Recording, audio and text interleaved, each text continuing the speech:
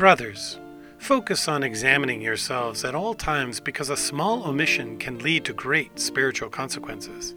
Time can never be regained once it is wasted or lost. We must learn self-control while we can. Small sins, if we choose to end them when they are small, are very easy to manage. Let them take root and continue to grow until they are large and mature, and suddenly it is beyond our power to cut them off on our own.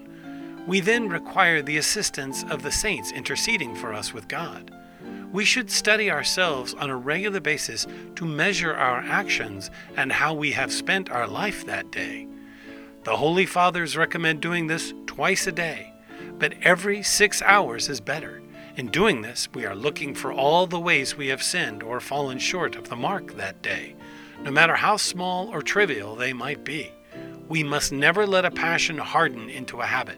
We must ever be fighting our passions and entreating God that we will not fall into temptation. God grants His mercy to those of good intention, humility, and remorse, who do not give up struggle against their sins, even though they may fail.